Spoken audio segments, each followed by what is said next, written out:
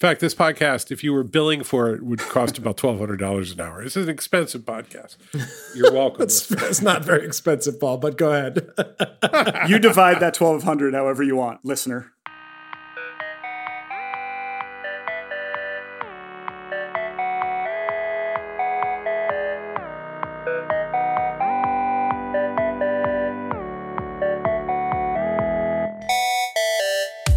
I'm Paul Ford, co-founder of Postlight. And I'm Rich Ziotti, the less famous co-founder of Postlight. That's not what it's about today. Let me be the internet for a minute. Hey, Rich. Yes.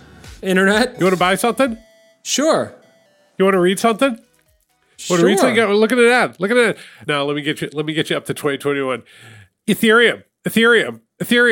$58,000. Bitcoin. Okay, that's the internet right now. That's the internet. You know who else is like that? Who? Our friend Tim Meaney. Tim Meaney is the only three-timer on the podcast, and I have a feeling this won't be the last one, because Tim Meaney is going to be mining rare metals in 2 years, and we'll have him back on explaining why that's what we should be buying. You get to have your friends on. Tim, come on in. How you doing? Speaking of rare metals, do I get a watch for my third appearance or something? Like a plaque? Maybe one of those cool little glass...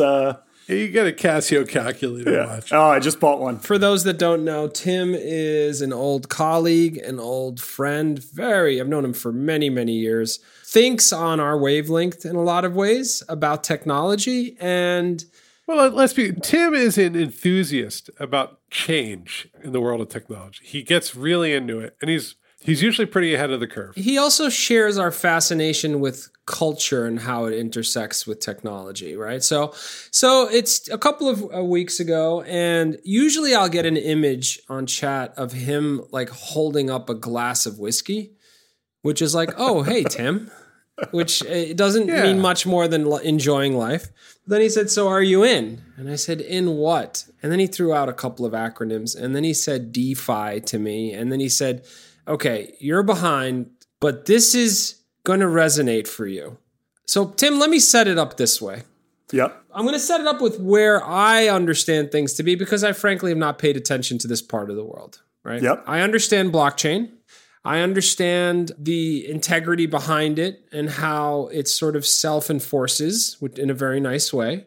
I also understand that blockchain can be used in many, many ways. One way is a sort of virtual currency like Bitcoin, but can be used for anything, right? To store contracts, to store files, to score deeds on properties, I should say. And I watched Bitcoin go bananas, and then I watched Bitcoin kind of take a dive. I'm talking 3-4 years ago. And lately I've been hearing about how Bitcoin is more real than it's ever been, and that it's worth a lot more than it's ever been. And then you've got those articles about, the journalist who's supposed to research Bitcoin. He bought $1 worth like 20 years ago or whatever it is and sold it off, and now would have been a millionaire. So I have my views, but I'm gonna sit on my views for a second here. So catch us up. We know that Bitcoin is the real deal. Oh, and we should also, quick ethical disclosure, Tim's a client. Tim is he's a stakeholder at one of our clients, SageSure. So we should just say that out loud so that people know. All right. So wait, Tim, what the hell is DeFi? All right. What are you talking about? All right. So there's a lot going on here. Let me first throw it back to you, Rich. You started a company in 2005.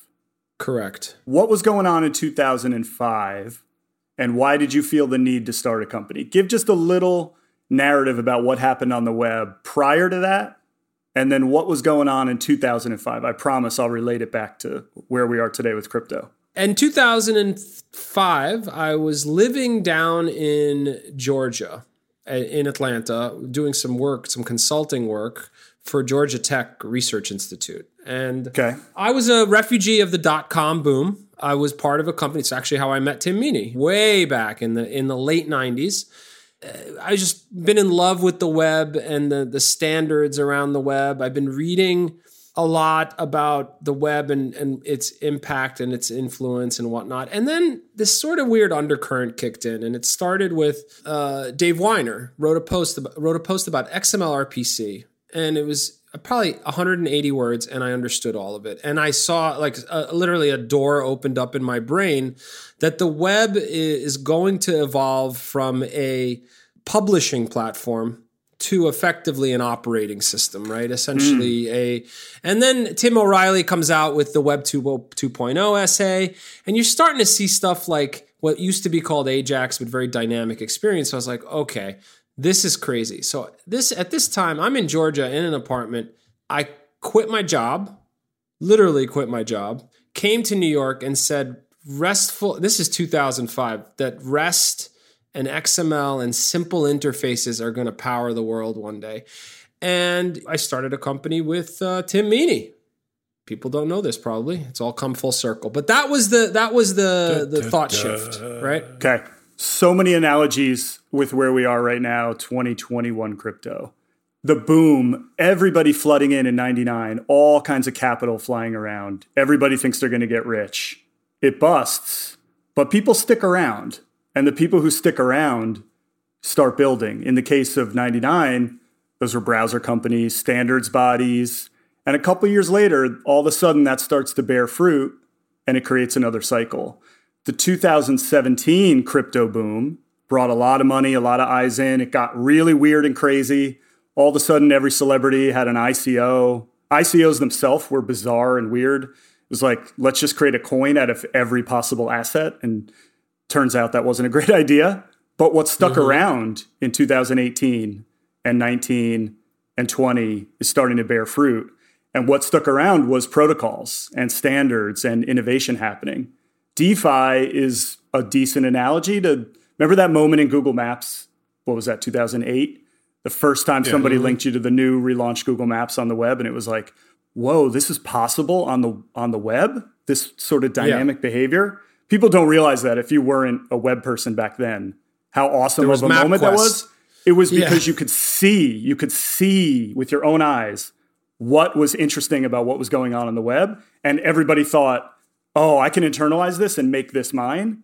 What's happening now with DeFi or NFTs? Have you heard of the NFT boom? Non-fungible tokens. Get us all the way in there, man. Assume we know nothing. So crypto, and more specifically blockchain, have found two use cases that are bearing fruit, that are working and that are interesting. And it's art and it's finance. Kind of weird and strange. If you think back to the web in the 2003 to 5 era, it was like commerce and music and communication. The use case so far with blockchain is art, which is NFTs, which is basically an artist making digital art and selling it on the Ethereum network. And it's one of a kind. It's immutable because it's on a blockchain. And I can own it, like a baseball card. I can own that art. It's mine. The blockchain insists that it's mine. It can never change. I could sell it. Now we can transact. So art and NFTs, total booming economy. Tens of millions of dollars. One just sold for $660,000 last week. A piece of digital art. What sold? It was a super rare. They're sold kind of like baseball cards where they're like packs and then they get mined and the most rare one kind of emerges and the most rare one just transacted for like $660,000 in this one little subculture of NFTs. So that's all happening on the blockchain. And the other thing that's happening on the blockchain is DeFi. DeFi is basically, why do we need central authority to transact finance? Why do we need Wall Street? I want to break in for 1 second. I want us to ask the fundamental question. But Tim, how deep are you into this? My interest level is very high. I happen to invest in it, but I think that's the least interesting thing going on with crypto is buying it as an asset. It's the least interesting. Okay. All right. So your house is still, there's like a mortgage from the bank. You know, we're still, I just need to know. I need to know you're okay. I'm okay. Okay. Because you got kids, going to college. You got a kid. I get a little worried. I'm going to make a prediction. 6 weeks from now, you guys are going to be as deep in this rabbit hole as I am because it so matches your aesthetic about how you think about technology and culture. It's shocking that you're not there yet, but we'll get there. So we're talking about Ethereum a lot now, right? So different currency. We're talking about smart contracts. What the hell is a smart contract? All right, so Bitcoin is a singularly amazing innovation, right? It's the idea that you don't need a bank to send a financial asset to somebody. That is a staggeringly interesting idea that got launched on the world in 2009 and really hasn't changed since. And we don't know who had the idea. And it's going pretty strong considering it just hit $58,000 for for a fake internet money coin. So that concept that was birthed onto the world. Just to jump in here for a second, it's still, you just said earlier, the idea that you can use this currency to transact, but you really can't. You still got, if I want to buy a house with my Bitcoin money, I still have to sell my Bitcoin to someone else who wants to buy some Bitcoin, turn it into actual fiat currency, and then go buy my house. I can't go buy a house with Bitcoin. We're not there. It's such a liquid market that that's almost a moot point. You can immediately sub-second turn your money into USD and buy a house with it. So, but you're right. It's not, the use case of Bitcoin hasn't proven out yet to be, we're going to transact as a currency. It's more of a store of value. But my point about talking about It's more of a rare Bitcoin, mineral. It's like a rare mineral. It's like gold. It's literally gold, except if you're trying to escape a country with your assets, it's much easier to hide Bitcoin than gold, right? It's literally a store of value. It's inflation proof. It can't get devalued over time because there's only 21 million of them, period.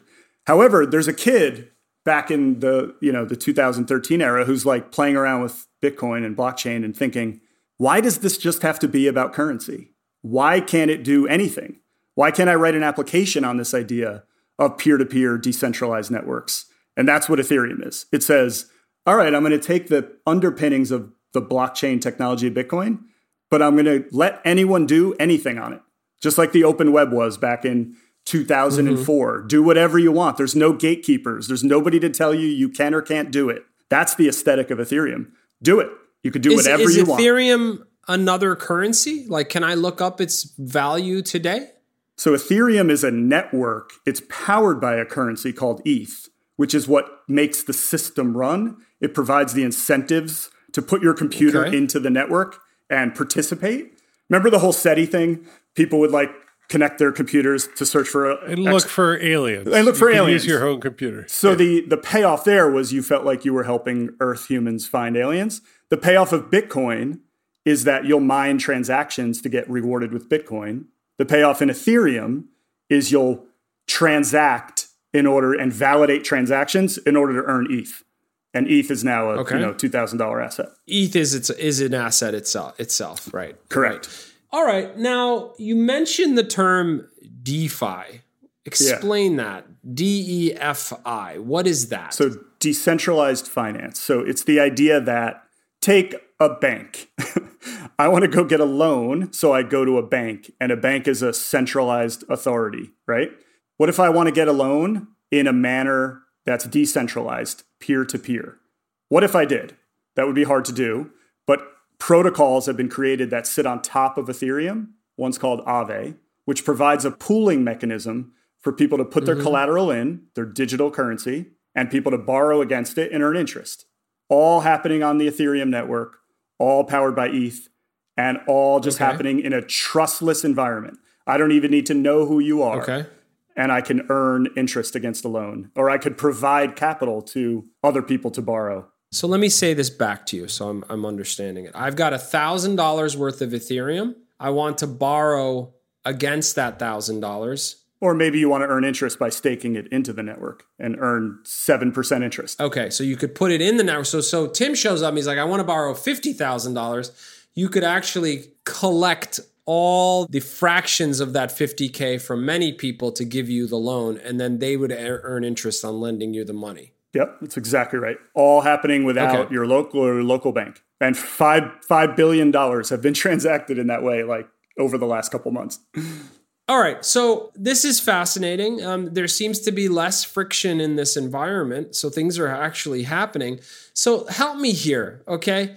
I open, and this is total coincidence, I opened Twitter this morning, and there's this cat animation, Paul, of a rainbow flying out of its ass through space. Yeah. And it's called Nyam Cat? I don't even know how to pronounce it. Nyan Cat. Yeah. The original creator of Nyan Cat posted his original GIF, essentially. He's essentially certifying that this is the original. And he put it on a site called foundation.am where people are selling digital art and you buy that digital art. I don't know what the currency is they're using to buy, though. There's a few different networks that transact NFTs. I bet it's Ethereum. Let's say it's Ethereum. Or ETH. It's ETH in this case. ETH. So ETH currency. You can buy the one sole official representation of Nyan Cat on this network. It goes up. starts at about $15,000, $20,000, I guess, of equivalent ETH. Yep. And now it has crossed $500,000 to purchase this piece of digital art, which means a marketplace took hold. It was like an auction. It sounds like what Foundation is. It's an auction site for digital art. Yep. And this thing skyrockets. There's nothing to put on my wall. That's not the point. We'll get there in a minute. Yeah, so there's nothing to really do. All I have is a certificate, well, it's some virtual certificate of some kind, that tells the world that you don't own it, I do. I've got it. Rich Ziotti owns that cat.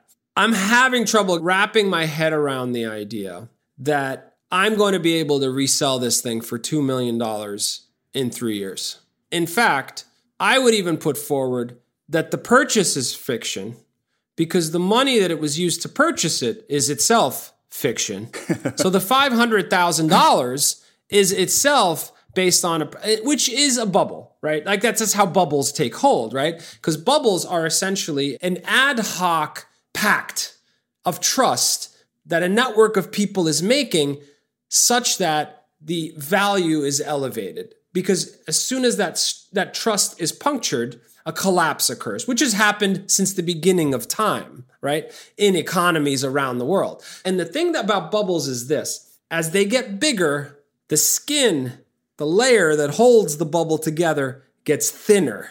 And when you puncture it, it pops. Now, I'm not saying this is a bubble, but what I'm saying is this is a bubble. Okay.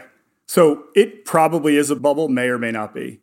You just said something really interesting. You said the ETH and the art were fictions. Guess what else is a fiction? What? Everything. Fiat currency. No, not even. I don't even. Social reality. Oh, come. No, hold on. Give me a second. A Michael Jordan rookie card that just sold for X million dollars. What's that? It's a piece of cardboard with a little bit of paint splattered on it in a perceptible format that looks like Michael Jordan. That just sold for $2 million. Is that more real because it's on cardboard? The art has value because someone perceived it to add value, just like the Michael Jordan rookie card did. Now, as for can I put it on my wall one day? Of course you're going to be able to put it on your wall one day. But that's less important than you owning something that has value perceived by your fellow humans, your friends. You have your friends over in 2038 and your Nyan Cat V1 is projected onto your wall. You don't think that's cool? That's not as cool as having a piece of Van Gogh in 1930 sitting in your parlor. It's just as fictional and just as real at the same time.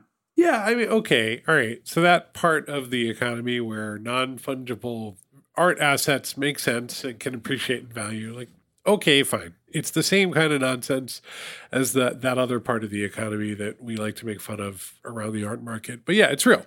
Absolutely. People are going to, maybe there's a crash and Nyan Cat's only worth $2, but it's not worth negative $2. It's not worth zero. It's worth something. People are going to think it's worth something. That'll happen for a while. But I'm just sort of like, all right, yeah, but I buy groceries, I'm just like, you want to get a good sandwich. Like, when are we going to get there, man? Like, everybody talks about, I'm going to be grumpy for a minute. Every DApp, every distributed app, every DeFi app, it's just more financialization. Like, I look at smart contracts and it's just banking. Like, it's just like, okay, so everybody's, when you tell me that this is good, here was what the web let me do. It let me put things online, and then it let me buy books. And then it let me buy furniture. And then it let me get shoes and then easily send the shoes back. Those are really good things for me overall. They might not be good for the economy or the world at a macro level, but boy, are they great sometimes. But here's what I'm getting at, right? Which is just like, I'm now on year 3 or 4 of, don't worry, the decentralized apps are going to be really exciting and motivating, and they're going to be really interesting, and you're going to see them. And what I see again and again is marketplace apps. I see charts, and like, these are tools that let you do things with Ethereum, and the thing that you can do with Ethereum is transact, and you can monitor the transactions. Yeah. And I'm like, but I don't want to do that. I want to get my shoes. I think this is a really fair criticism. And I'm actually not here to defend or advocate DeFi or NFTs. I don't buy any NFTs personally. I don't participate in DeFi. I think there are use cases that show an example of what can happen on a protocol like this. And the protocol is interesting to me. And the thinking behind the protocol is really compelling to me. Who cares about the art and who cares about Aave? No, I get that. I don't collateralize my loans. I actually think it's kind of weird to be on the grumpy side for a minute. I listen to a bunch of crypto podcasts, and it's kind of weird that like finance is the thing that gets everybody jazzed up. Like collateralized loans is like this super hot, cool thing.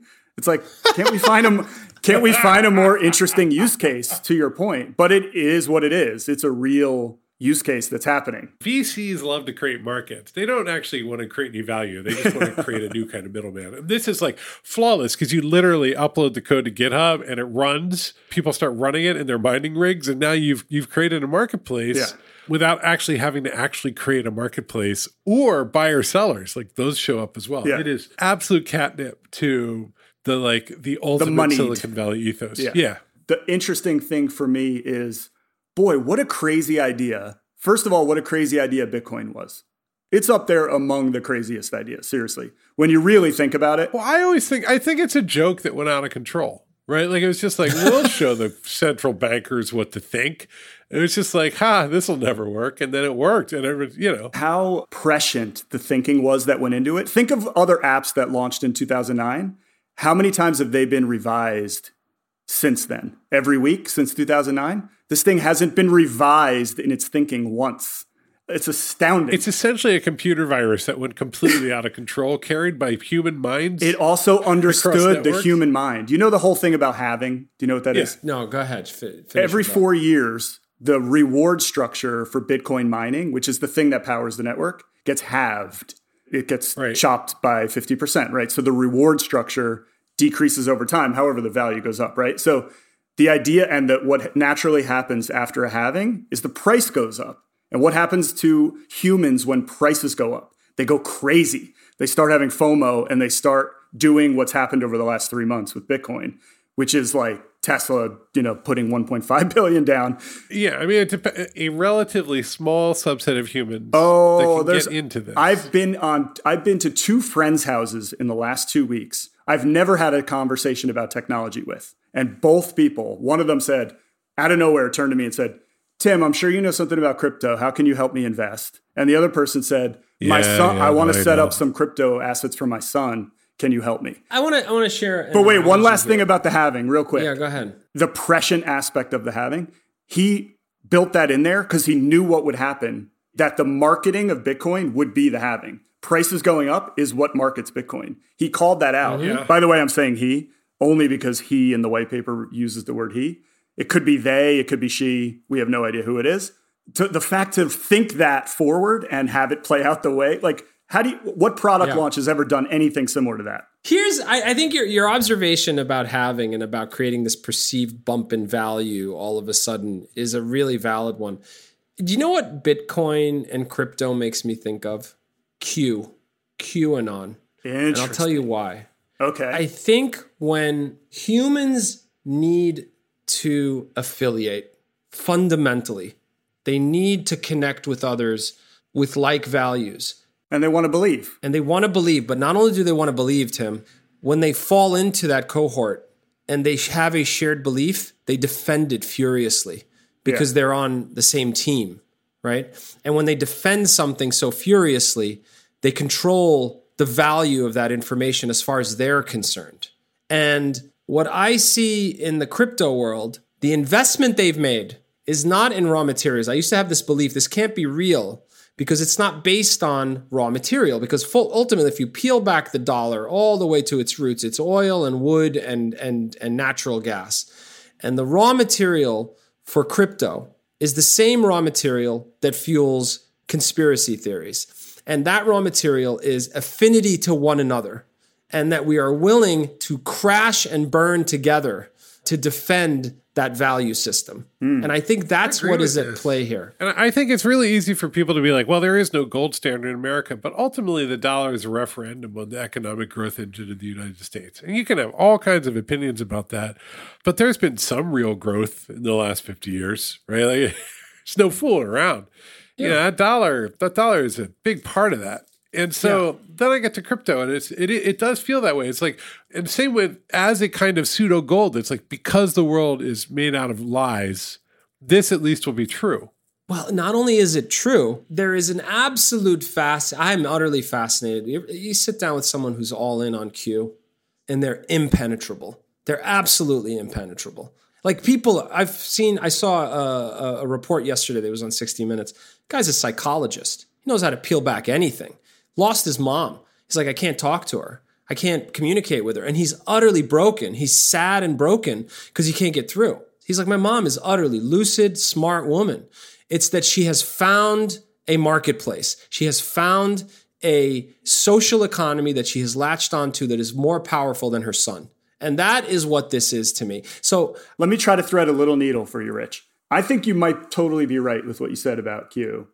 And I think that might be right for the people defending it as a currency and as a store of wealth who want to get rich. My angle on coming on here and texting you, not last Friday, I've been texting you, prodding you this for like 6 months. I know. Is the underlying technology and the aesthetic of there are no gatekeepers who can tell me what I can do is what the web was before there became a lot of gatekeepers. It's a great analogy.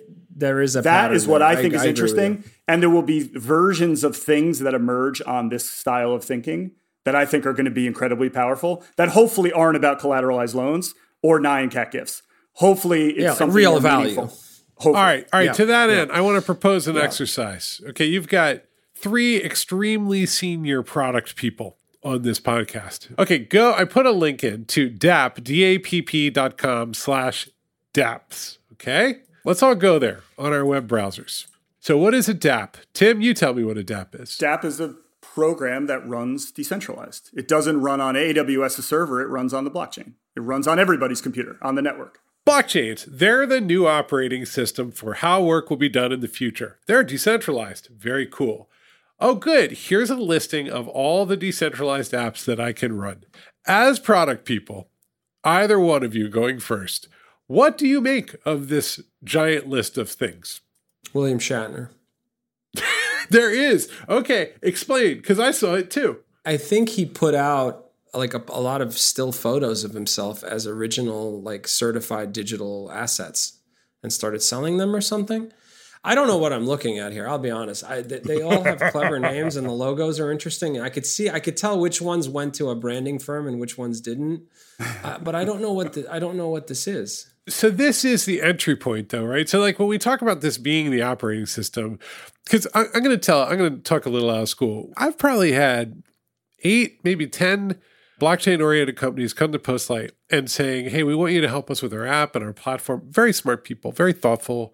They're getting their branding done. They're well-funded, ready to go. And then they make a little joke, and they're like, yeah, we're gonna pay you in fiat. And I go, that's good, because that's what we accept. And every single one of them screws in the clinch. It's over every single time. It's like meeting after meeting, and I'm like, okay, these guys mean it. They're serious. They really want to get this work done. And our close rate is quite good. Our blockchain close rate is 0. I cannot, and I no longer believe that the problem is Postlight. I think that they think they want product work, but then they kind of get to this messy place and it doesn't really work anyway. Now, there's one exception. We did great work for Filecoin through a third party, and I really did like what we did for that. That was about uploading assets into the Filecoin network. But that was like a grant that they had or something like that. It was a small project. Yeah. Small project. Looking at this list, back to your product question, as a product thinker, the first thing that comes to my mind, by the way, also as someone who came on here to say, this is interesting and worth your mind space, is why. Why does this need to exist on a distributed, decentralized network? Why? It probably doesn't, but there are some things that do. Look at BitTorrent compared to Netflix or Bitcoin compared to gold. Enough. Surely among all these crazy things going on, there's a lot of just people chasing a cash out or a dream. First of all, like gambling makes sense. A gambling product on a decentralized financial network makes perfect sense to me. Whether it's ethical or not is up in the air. Different people are going to have really strong views either way. But there's no doubt to my mind that that is a sensible application of this overall structure, right? Games I can see too, probably connected a little bit. Games. We love games. Dude, I do think the acceleration that's happened here is because of the pandemic to some extent. Just as the acceleration of Q, of people being isolated and alone and needing to connect, it happened during the pandemic. But we don't have to use technology to realize the power of human affinity to one another. Just go look at Liverpool fans. Go look at what it means to wear certain colors and sing a song in the stands at a Liverpool game, and how meaningful that is for people. It is their existence. There are documentaries out there about towns in the UK who don't have any, like, this is how they connect to the world, how they connect to each other. It is absolutely necessary for them. So, well, you know what's funny is one of the best reviewed apps here is Socios.com, which is the official fan engagement platform for FC Barcelona, Juventus, Paris Saint-Germain, etc. Here's what all of this. No, but here's what's going on. I can bring this home. We're talking about product, right? And really what happens is this world keeps trying to say, look at all these exciting products, these dApps. We got it. I don't know where to install them. I don't know what they are. They're actually all either apps. Sorry, the only thing we really have going here is a protocol. There's a protocol that's working, just like HTTP is a protocol. Yep. So I think where Meaney is at here, I think where Tim is. I think that's kind of Tim's point. That's Tim's point, which is this is an open protocol to do interesting things as humans. Without a gatekeeper. I mean, think about the early web. The early web was like, it's like, oh my God, check this out. It's a lot of little animated hamsters dancing while a hamster song plays in the background, right? Everybody's like, oh my God, this is the best thing I've ever seen, right? And then from out of that, now you got Facebook and you don't have democracy anymore. So things are great. Things work out real good with this stuff. What you've got is HTTP, but what's happened is they've skipped all the steps in between, right? So now what remains to be seen, because I mean, look, I've been looking at smart contract software for a long time. It's hard to figure out what the hell to do. I'd rather just go ahead and put stuff in a database and cross my fingers than I would, try to get an Ethereum smart contract rate. What you've got is a protocol. You've got HTTP, and then you've got a world that has decided that they're going to bootstrap everything that happened with the web is going to happen here, but it's going to happen without all the intervening steps. And I think what is going to happen, I believe this, I do believe this is real, is that all the intervening steps will get done. And some good people and a lot of bad people will make an unbelievable amount of money. There'll be a couple boom bust cycles, and then it'll kind of be part of normal life, except when we realize it's been used to do something terrible, like destroy voting rights, share pornography, or whatever, then it'll be a huge discussion again and again and again and again. But it feels like, that happen? That's the classic story of humans creating a thing they didn't know where it was going to take them, and then it goes and takes them there, and next thing you know, we're in outer space. We don't know why, right? What's interesting about this is that the financialization is built in. And I actually think this is a pathology in our culture that we have to financialize everything because we don't know how to take care of ourselves. But regardless, this one is saying, okay, the web was great, but it didn't know how to financialize absolutely every single human interaction. So they had to build an analytics platform, and Facebook and Google showed up and they sold ads. We're going to do this, but we're going to build the financialization in so that artists can sell their stuff directly. Right. And they'll get all the money, or a little tiny bit will be taken off the top, but they'll get all the money and they'll get to hold on to it. And then other people will be able to resell it, and ownership will be absolutely irrevocable. The world doesn't work that way. I actually don't think the world is incredibly super motivated to work that way. I think artists would love to not just get reamed by Spotify every single day of their lives. I think there's just okay, can I get a break? I think people are coming to this going, can I get a break, or can I get in on the next new thing? But I really do think the protocol, Tim's argument that this is a protocol is really, really meaningful, because the protocol did blow up the world with the web.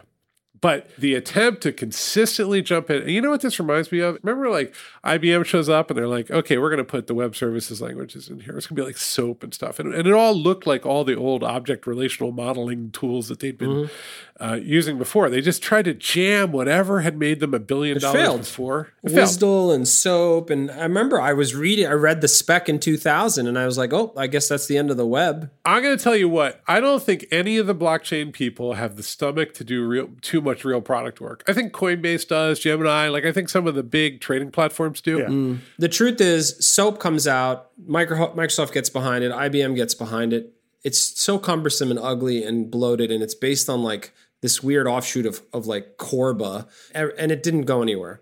Plus XML, just one of the worst XML, technologies to throw together. But let me make a case for how it can come together. So failed on the first go, right? But then XML, simple XML through the verbs that power the web shows up, and then it's got more steam. And then XML is oh, this thing is too busy. How about JSON? And it just kept going from there. So Can this be productized? Can this get to a better place? It may be able to. I will say I do like the centralization poison pill that seems to be built into this, because centralization has bit us in the ass again and again and again, right? Over and over. It starts with this glorious story, but it's ready. This thing will self-destruct before it gets too centralized. I've seen people route around that though, right? Like you could argue driving cabs is not centralized, but if you build the experiences around the transactions, you are effectively putting a layer of centralization around it, right? Uber doesn't control everything, but it controls the interface, the human interface to those cars. So you could argue, it's still decentralized, but it's not anymore because you got to go through their toll booth, right? Coinbase is an example. Coinbase is an example. And as a commercial entity, it's going to be motivated to do what it does. Tim, I'm disappointed because I thought you were going to be a juicier target. I thought you were going to be Crazy Town and all in, but you're as expected. Tim is observing this world and there are some interesting things happening. But I want to pose a question to you, Tim, to close this out. Okay. If your boss came to you and said, Tim, we've hit some bumps, but I got to tell you, 8 years ago, we bought a lot of crypto and I'm not going to pay you your $100 a month, but instead I'm going to pay you $200 a month in Bitcoin for the next year. Are you cool with that? Absolutely. It's a liquid market. So that's that. Yeah, I don't see that as a big risk. Yeah. If I was going to be paid in some weird art that I couldn't transact, Bitcoin is just immediately transactable. So yeah. I feel like Bitcoin I'm going to pay asset, you in Bitcoin futures at 3x value, meaning they're locked. Well, what's the time here? How long? 3 years. Yeah, why not? 3 years. It's an interesting gamble. Yeah, 3 years. It's the probability of it being higher than today. That's actually an interesting question. Is Bitcoin higher today? If it's 3x, who cares? Yeah. Right? You're going to be okay. Here's the thing I will say, like Ethereum, a lot of conversation.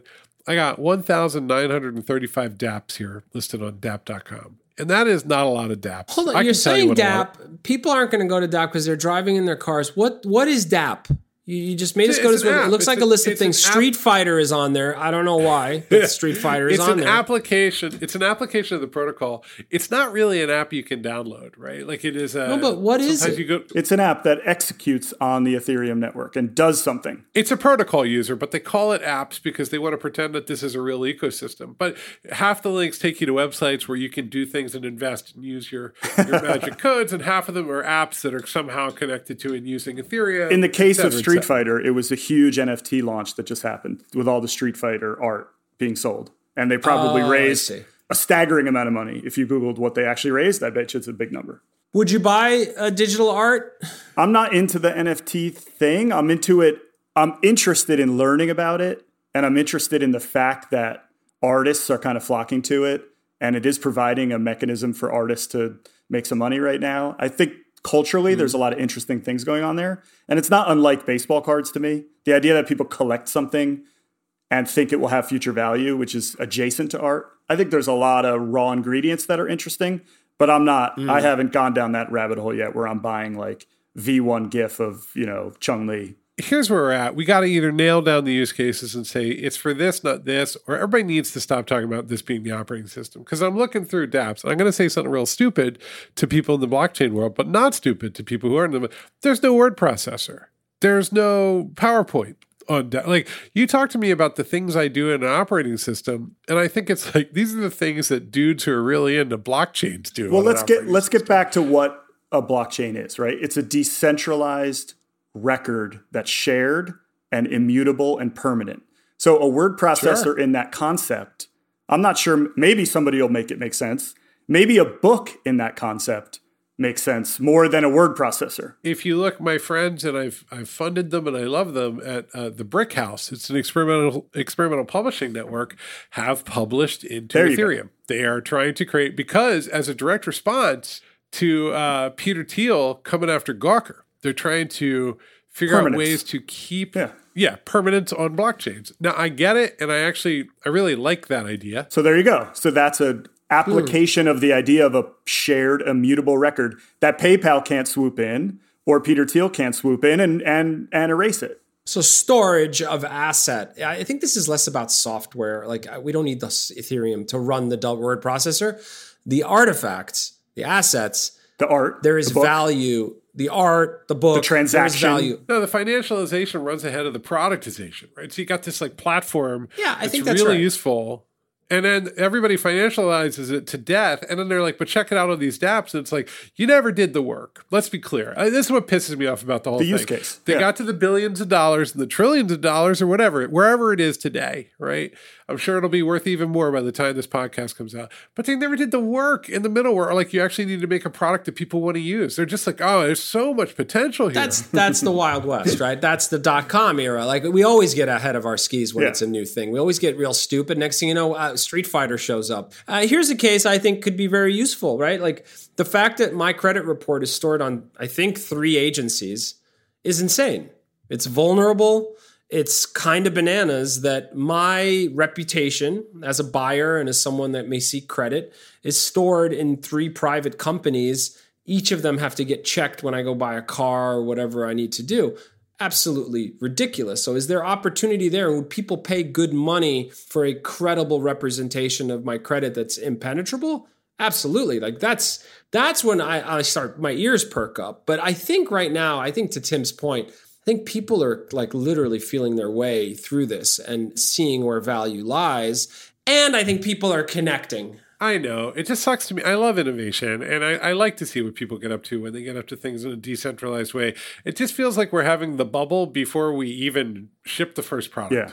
That replay is 99, though, right? No, you're right. That is, and I've said this a lot. The people who were left after everybody went home sat around and they literally went to each other's apartments or like, how do we build a better internet? They did work. And then, yeah, we did. And so, you know, it's the easiest thing to be is like, well, look at this and look at that. They failed. But no, we didn't. We got a lot done. Mm-hmm. There were good APIs. There's stuff we use every day. That cohort did change the world. So yes, I believe it. It's just, friends, you got a lot of product work ahead of you. And it's not just going to be smart contracts. It's a lot like no one knows how to install this thing. And if you're in the bubble, you can't believe how dumb everybody's being by not jumping on. But most people are just going like, wow, it's a number that goes up and down. You got to have more product than that. You have to have a product that's bigger than a number going up and down, unless you're an index fund. All really good and fair criticism of what's going on. My last point is we focused on gatekeepers like PayPal and like Apple not letting me get my app on. There are other gatekeepers in the world, like your communist government or some future versions of Earth where the gatekeeper, where when you want to do something and your ability to do it over all the computers connected to each other provides you the ability to do that, there is dormant latent value there that we're not talking about here that could become really powerful in the future. You live in Venezuela. I think this is a great point. I think Lebanon is having a conversation about this right now, speaking of which, where their currency has disintegrated effectively through corruption and external powers exerting their own interests over Lebanon's. And there's a lot of conversation about it because they can't get their money out of the bank. Right. So that broke down. There's an angle on blockchain, again, put the currency to the side, which is they cannot stop it. Whoever they is, they cannot stop it. That is a powerful idea. Or manipulate it even. They can't manipulate it and stop it. That is interesting and powerful culturally. That is interesting. This was a great discussion. So I'm hiring for my new blockchain startup if you want to join me. No, Jesus. I'm just kidding. I am hiring at SageSure. Super fast growing, awesome, innovative insurtech. So you could always ping me for that, but I'm not hiring for aforementioned weird blockchain Give us an email address. Yeah, how do people reach you? Just hit me up on Twitter. If you're interested in design, front-end engineering, the integration of financial services, in this case insurance with technology, we're doing some interesting things on some interesting technologies. Hit me up on Twitter at Timothy Meaney. I'm also at SageSure, tim.meaney@sagesure.com. And we are definitely hiring pretty aggressively. You might think to yourself, insurance technology. I don't know if that's the next step in my career, but they're doing really, really complicated work in the real economy, making genuinely interesting products to help people buy insurance. And we specialize in markets that are distressed, where people are struggling to get insurance, usually because of some kind of peril, wildfire, earthquake, hurricane. So there's definitely some interesting things we're doing. A voucher here for the culture and the kind of people that work there. We've been working with them from the beginning at Postlight. It's a great group of people. So we'll include Tim's info in the podcast details. Great discussion, Tim. I'm going to... Well, are you going to buy any? I feel like I should just finally give up. For all I know, dude, like, you have these portfolios which are essentially just like funds inside of funds. I might already own 5% exposed. I'm already 5% of my assets. If you own Tesla, you now own you Bitcoin. own some. Right, exactly. Yeah, I really do. I love going into the socially responsible index fund and just breaking that down and being like, it's like you have so little control over what's going on. I own 2 shares of a palm nut company. It's pretty exciting. Exactly. Tim, thank you for opening our eyes here. Fascinating discussion. And I could bring it all together. This is gonna. Instead of getting a rare metal watch or a glass little thing for my 3rd appearance, I think you should create some NFTs and send me one into my Ethereum wallet. Okay. All right. I'm doing it. Someone at Postlight knows how to do that. I assure you. I don't think we can promote ourselves on this episode. I think we just say visit postlight.com. Get to know us. We're a digital product studio. A Postlight client. That's right. Yeah. Now, if anybody needs us, you know where to get us. We're also hiring not to compete with SageShare. You might be at different points in your life. That's right. Well, or you can come work at Postlight and work for SageShare. There you go. Honestly, you can win either way. Either way. Great time to get in touch if you're an engineer, designer, or product manager. We would love to hear from you. We're building a good, friendly, but very, very quickly growing, diverse team of folks who like this work. So get in touch or tell your friends. Tim, thank you. Let's get back to work. All right. Have a good week, everyone. Thanks, guys. Bye. Bye.